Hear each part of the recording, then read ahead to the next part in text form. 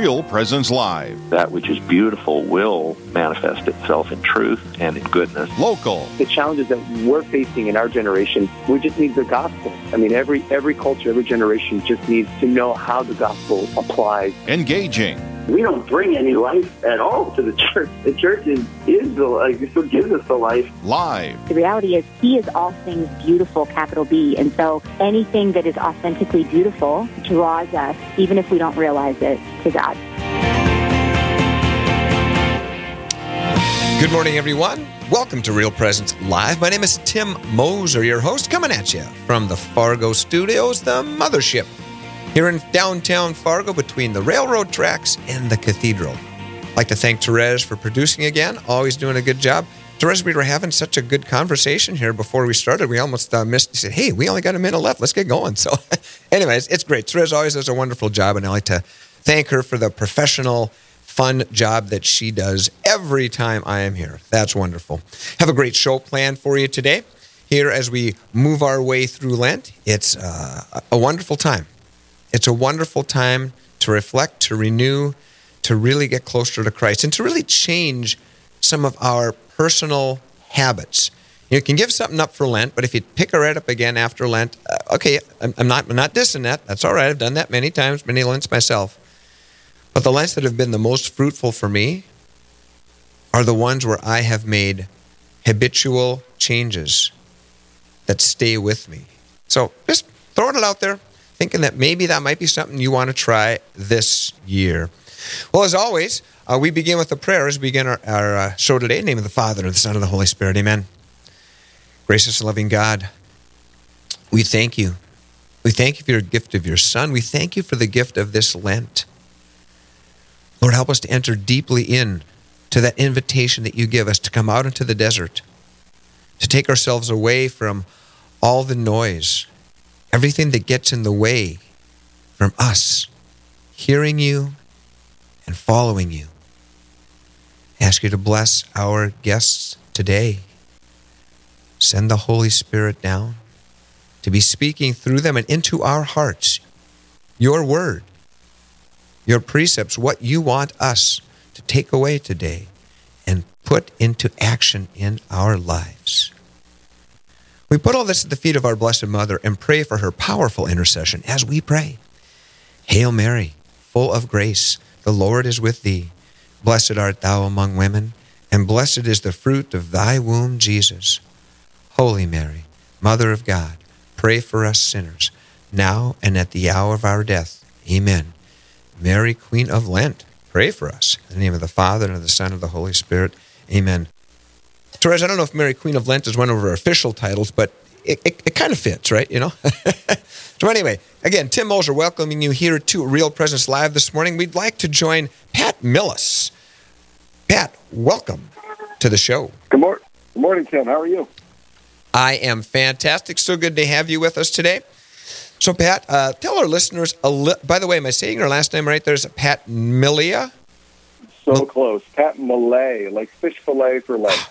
Now, look at you. I like that. That's something I can remember. Of course, you're making me hungry for lunch right now, but that's okay. So, Pat Malay, that's great. Pat, tell us just a little bit about where you're from, family growing up, that type of thing. Yeah, you bet. So originally from Iowa, the Quad Cities area in Davenport, went to college at Notre Dame, where I learned to really love Jesus and football. And Touchdown Jesus. Touchdown Jesus, that's right. Yep. Met my bride in grad school. We were both going to grad school for sociology and theology, especially for catechesis. And we got married here in the Twin Cities in Minnesota in 2009. So we live on the St. Paul side of the Twin Cities now, and we have 7 beautiful children from ages 11 down to almost 2. I am a youth minister and Catholic speaker, and Kenna is a licensed marriage and family therapist here in the cities. That's wonderful. That's great. So tell us a little bit about how you got into youth ministry, how you got interested in it, and how God opened some doors for you to pursue this path. Yeah, I had a great youth ministry program in high school, and it was kind of outside of what you would picture as the cool, relevant youth ministry program. You know, I think I had this idea that to be a good youth minister, someone has to be at the most 25, right? They Right, have to play 3 instruments. They have to listen to only music that's made in the past 4 years, things like that. And my youth minister was a semi-retired guy with multiple sclerosis, and so he was not super active, but he just loved Jesus, he loved the church, and he loved all of us. So it was a really powerful witness for me. So I kind of went into college knowing that was maybe a path. So I did a theology major, sociology. I worked at a Christian camp over the summers and just really felt that call more and more each summer working with youth. And then right after grad school, got into parish youth ministry, and I've loved every second of it. You know, we're talking with Pat Millay. How'd I do this time, huh? Millay, yeah. You nailed it. Well done. Pat Millay, Pat, we said a couple of things that really kind of struck me. One of them is that, you're youth minister. I so can relate to what you're saying. I grew up, I'm much older than you, by the way, but anyway, I grew up where we didn't really have youth ministry. And I mean, we had our CCD and everything. That was good. But I love how you come back to the youth minister. He had multiple sclerosis, so he wasn't real active, maybe didn't have a whole lot of talents, but he loved Jesus. And that is so key. That is because above all, that's what we want when someone that's in love with Jesus and then is helping you get on fire for your faith as well. And I'm guessing that's something that you took forward with you. I'm thinking, hey, you know what? I don't have to be able to play 3 different instruments, although maybe you do. I don't have to be, 25, no wrinkles, super cool all the time. I need to love Jesus and bring that to my youth. Did you take that with you as one of your big takeaways, I'm thinking? Oh, 100%, yeah. And actually, early in ministry, I had very well-meaning, very loving parents would tell me, you're just so good at this because you're so young. I mean, the high schoolers can really relate to you because you're so close to their experience. And in the back of my mind, I'm thinking, I hope that's not the only reason that I'm good at this, Because I'm going to get older. That was an expiration date, right. So, no, it really was. I mean, I think a lot of the things that we do in youth ministry, there are ways that the means can be mistaken for the end. I think, sure. At pizza parties and trips to amusement parks and all that stuff, those are a means, right? And there's no reason to get rid of those things. Those are really important elements of a good relational youth ministry program. But a lot of times it's easy to get distracted by those and mistake those for the end. The point is not to give kids a great social experience. The point is to get kids to heaven, So if the trips to, the Mall of America or something like that, if those will help any of the youth know Jesus better in some way, then great, let's do it every single time. But let's not mistake that for actual encounters with the sacraments and serving the poor and living a good, virtuous life, Absolutely, Pat. Talking with Pat Millay here. Pat, another thing that comes to mind, as you kind of mentioned it, there means and ends. Another illustration I thought of when you talk about your youth minister, the person with multiple sclerosis, means and ends. The dignity of the human person really comes through, right? Because this person doesn't have to have all these things. It's not about what talents you have or all these kind of things, right? You're a human person. You're in love with Christ. And so I'm the Respect Life Director for the Diocese of Fargo. So especially the end of life, beginning of life, it's so key, and of course all in between. But it's so key to see that dignity of the human person in everything, never as a means, but always an end in themselves. And I'm thinking that's something you really try to get across in what you do. Oh, that touches on literally everything, as you know, Tim. I mean, there are so many high schoolers that are just massively passionate for the pro-life movement. Some kind of have a good family background, and they're aware of the plague of abortion and what that means for our country. And some, all you have to do is introduce them to the facts, and they'll immediately see the injustice and the need for dignity there. But it really extends to everything. I mean, when we talk about theology of the body and chastity and things like that, it's about seeing that other person as an end in themselves, as a person that's worthy of dignity, not someone to be used for my own pleasure, for my own gain. And even what's nice is when there are youth that get maybe led astray by some of the cultural forces that are put across as justice issues and are really not, right? So some of the moral teachings that would go against church teaching, for example, it's really nice to be able to point to them, listen, I know that you care about people, you care about the dignity of these people, but let me shift your gaze 2 degrees to the right, let me show you the right way that dignity is expressed in that particular relationship or in this particular environment. It really, everything comes down to that in terms of our person-to-person interactions. Absolutely. Talking with Pat Millay. about youth, about the dignity of the human person. And speaking of which, you and your wife are going to be putting on a workshop in the Diocese of Superior. Why don't you tell our listeners about that, Pat? Yeah, so on March 15th, coming up here pretty soon, my bride and I are leading a workshop in Rice Lake, Wisconsin, on faith and mental health.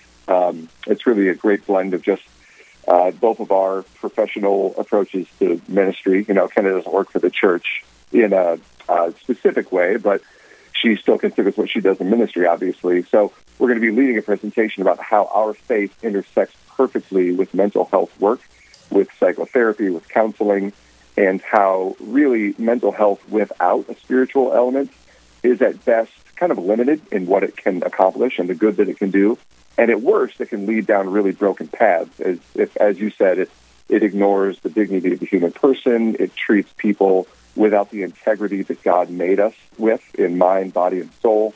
So we're really excited to share that message with the folks that are there. So true, Pat, and so important, so needy. Of course, that's so true. When we think about this, without our faith, without the idea that this isn't all there is, right? I mean, then what is the meaning of suffering, right? I mean, I don't know if you've heard of David Goodall at all, but he's a 104-year-old scientist. He's famous. He's on the internet for ending his life. I want to end it when I want to, how I want to. It's like, wait a minute.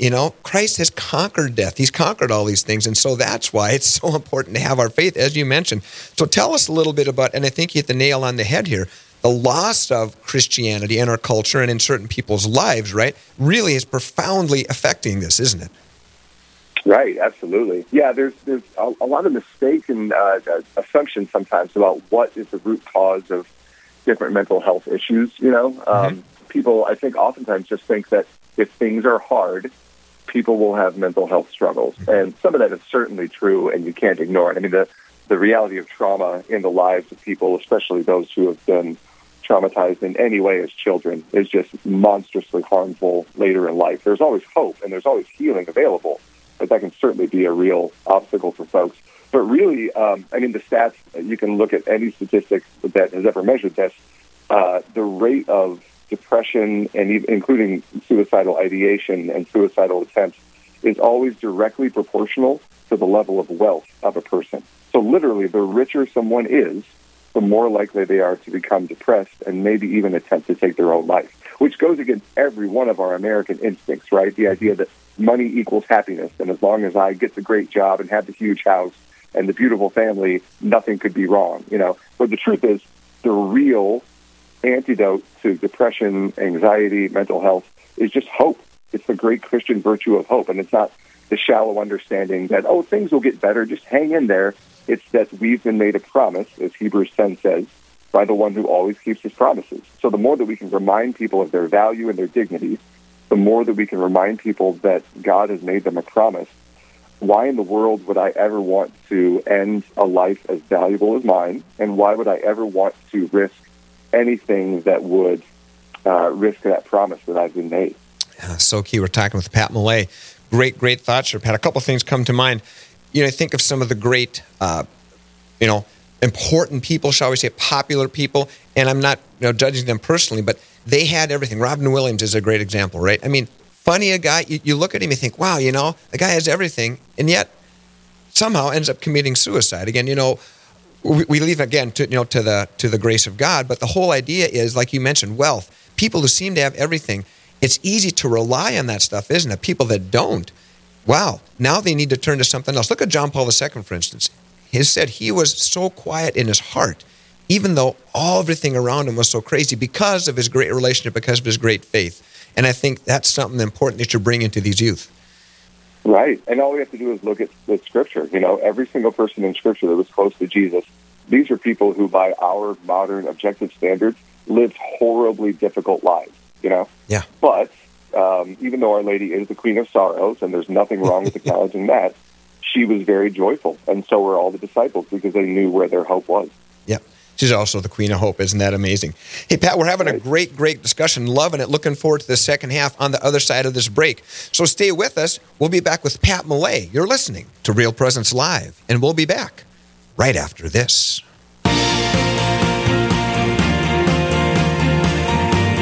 Stay with us. There's more Real Presence Live to come on the Real Presence Radio Network.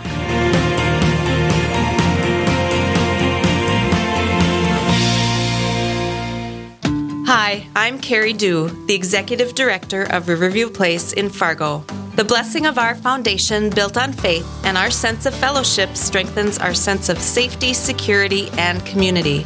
This is what the region has come to rely on at Riverview Place for the past 35 years. We'd love to have you join us. Call 701-237-4700 to set up a tour today or check us out at homeishere.org. If you are experiencing depression, anxiety, or suffering, especially from grieving, how can you find healing? I'm Father Chris Alar. While you should first seek professional help when needed, there is a roadmap that can help you to live your life again, and it is called the Spiritual Principles of Divine Mercy. First, come to admit that you are powerless over the loss of your loved one. Second, come to trust that Jesus can restore your life to manageability. And third, make the decision to entrust your will, your life, and your loved one to the loving care and protection of God.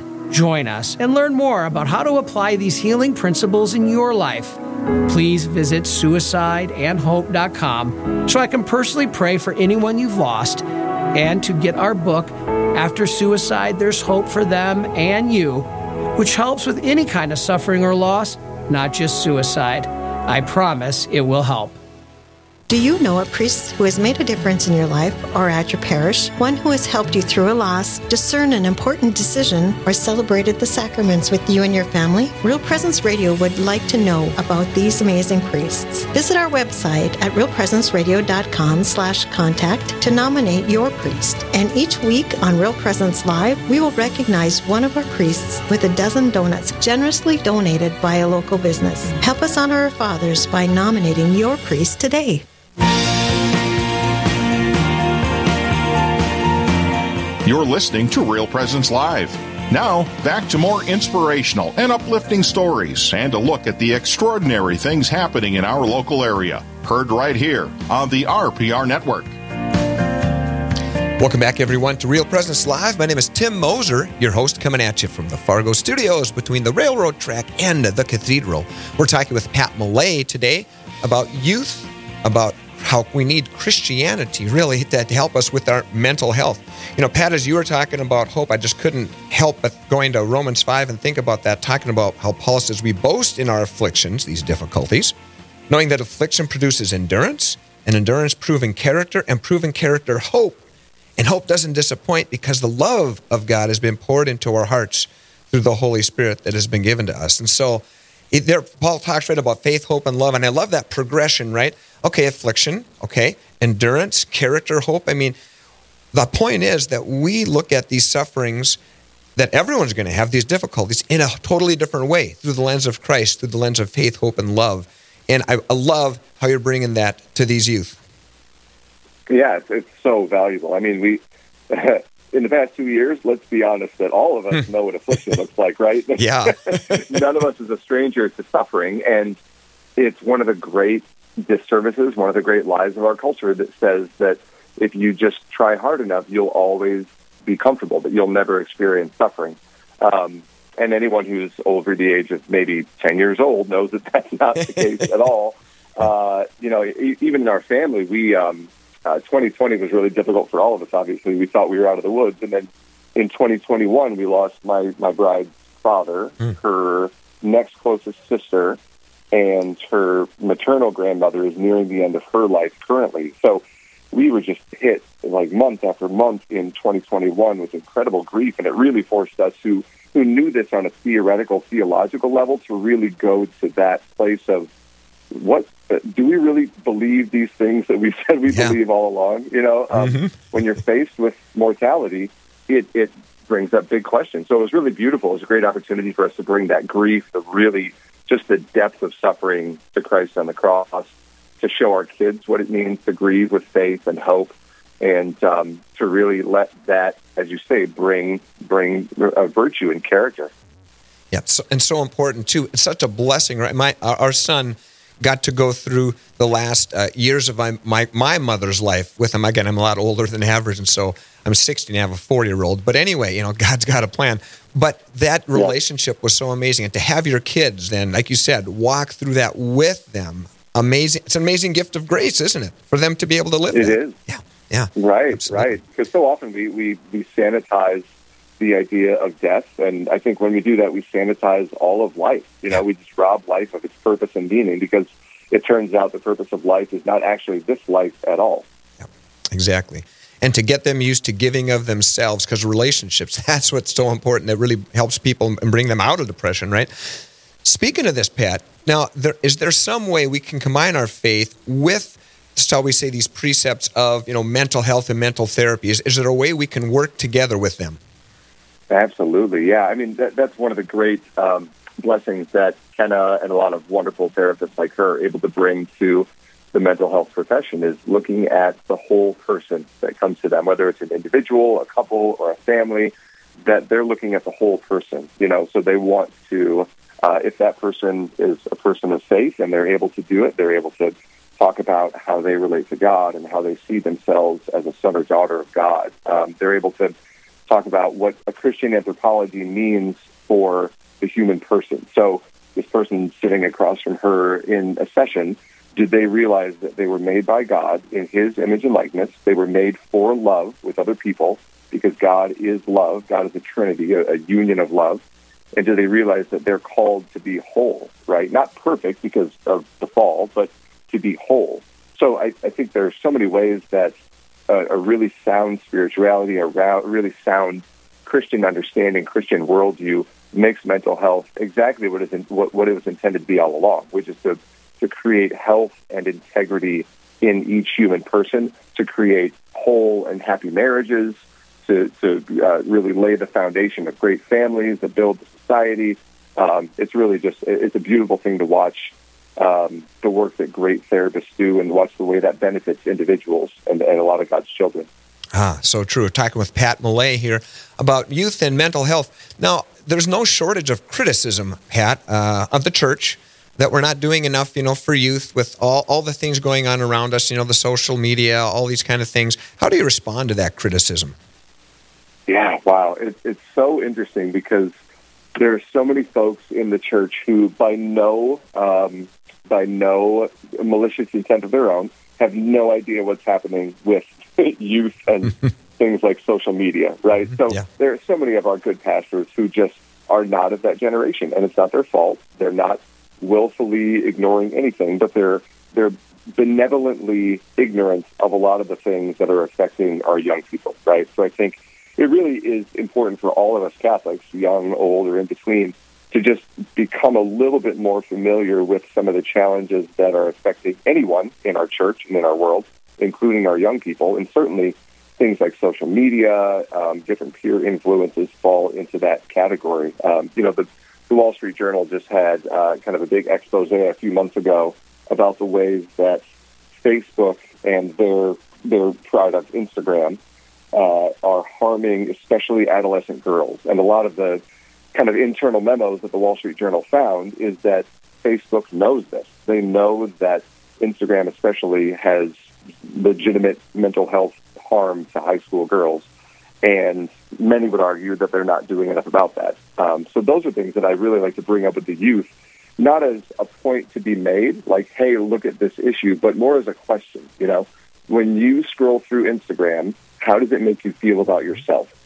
How does it make you look at other people? I think it's really important just to be curious with our young people, to ask questions, both to inform ourselves, to acknowledge that I don't know everything, and it's important for me to learn from them, even though I'm older, and to show that I really care about them, that I want what's best for them, even if it's something that they can't quite see right now. So true. We're talking with Pat Millay about youth, mental health, and the church, Christianity. I think a lot of us have heard of what we call Facebook envy and that type of thing, how when you're scrolling through, a lot of people are honest with themselves, right?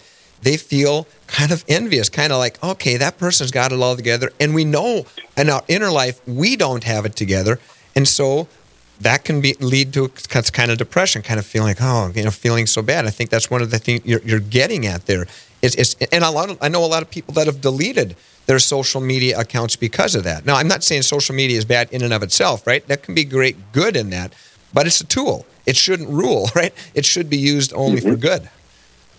Right, absolutely. Yeah, I've for the past 5 years, maybe, I went through the process myself of getting off of pretty much every social media platform. I still check Facebook once a week or so to keep up with friends, but beyond that, it was actively making me a worse person, And again, that's not the case for everyone. A lot of people probably have much better self-control around it than I do, but that was really important for me to do. And a lot of times it comes down to kind of what you mentioned, Tim, the idea of checking the reality that we perceive when we're faced with social media. And this could happen anywhere in the world, right? I mean, if you go to the mall and you see a bunch of people wearing expensive clothes, much better than yours, it's easy to make value judgments on yourself or others based on what you perceive. But social media takes that, turns it up to 11, and puts it right in our face where it's accessible 24 hours a day.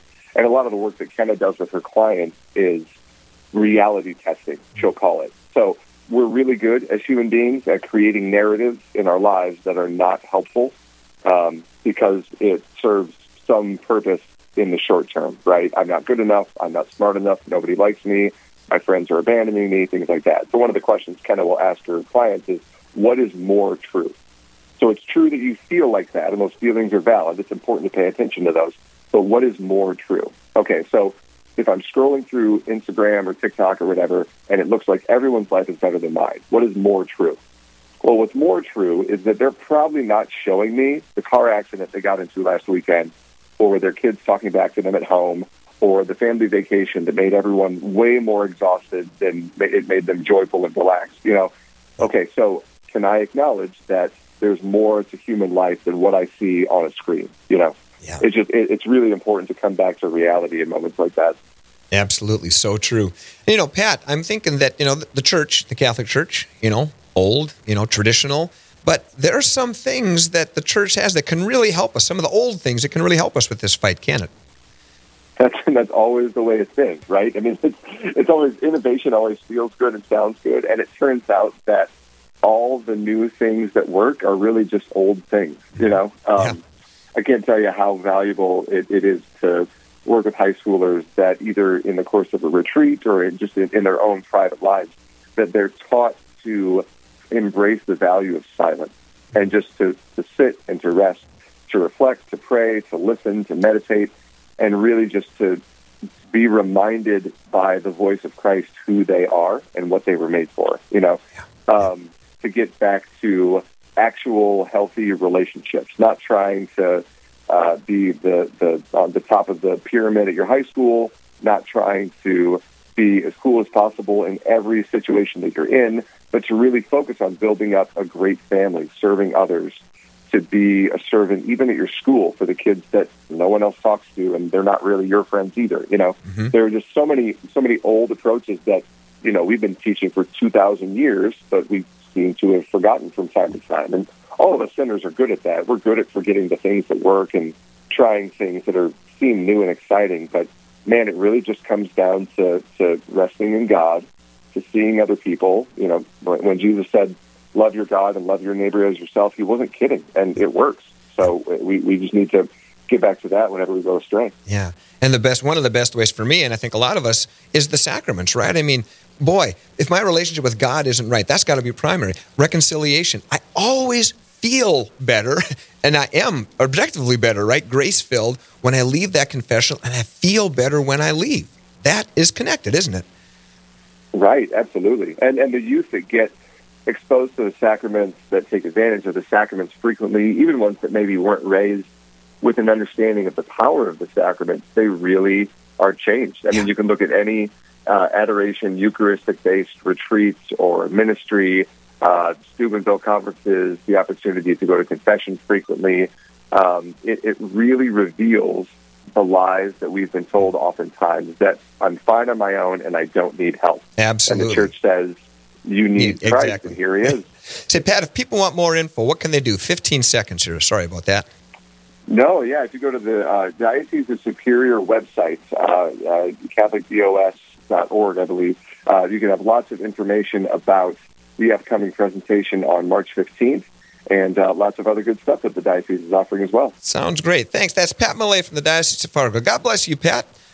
Thanks, Next. Tim. God bless you. Absolutely. Up next, the March for Life in our area, right after this. Live, engaging, and local. This is Real Presence Live, where we bring you positive and uplifting stories and share the great things happening in our local area on the Real Presence Radio Network.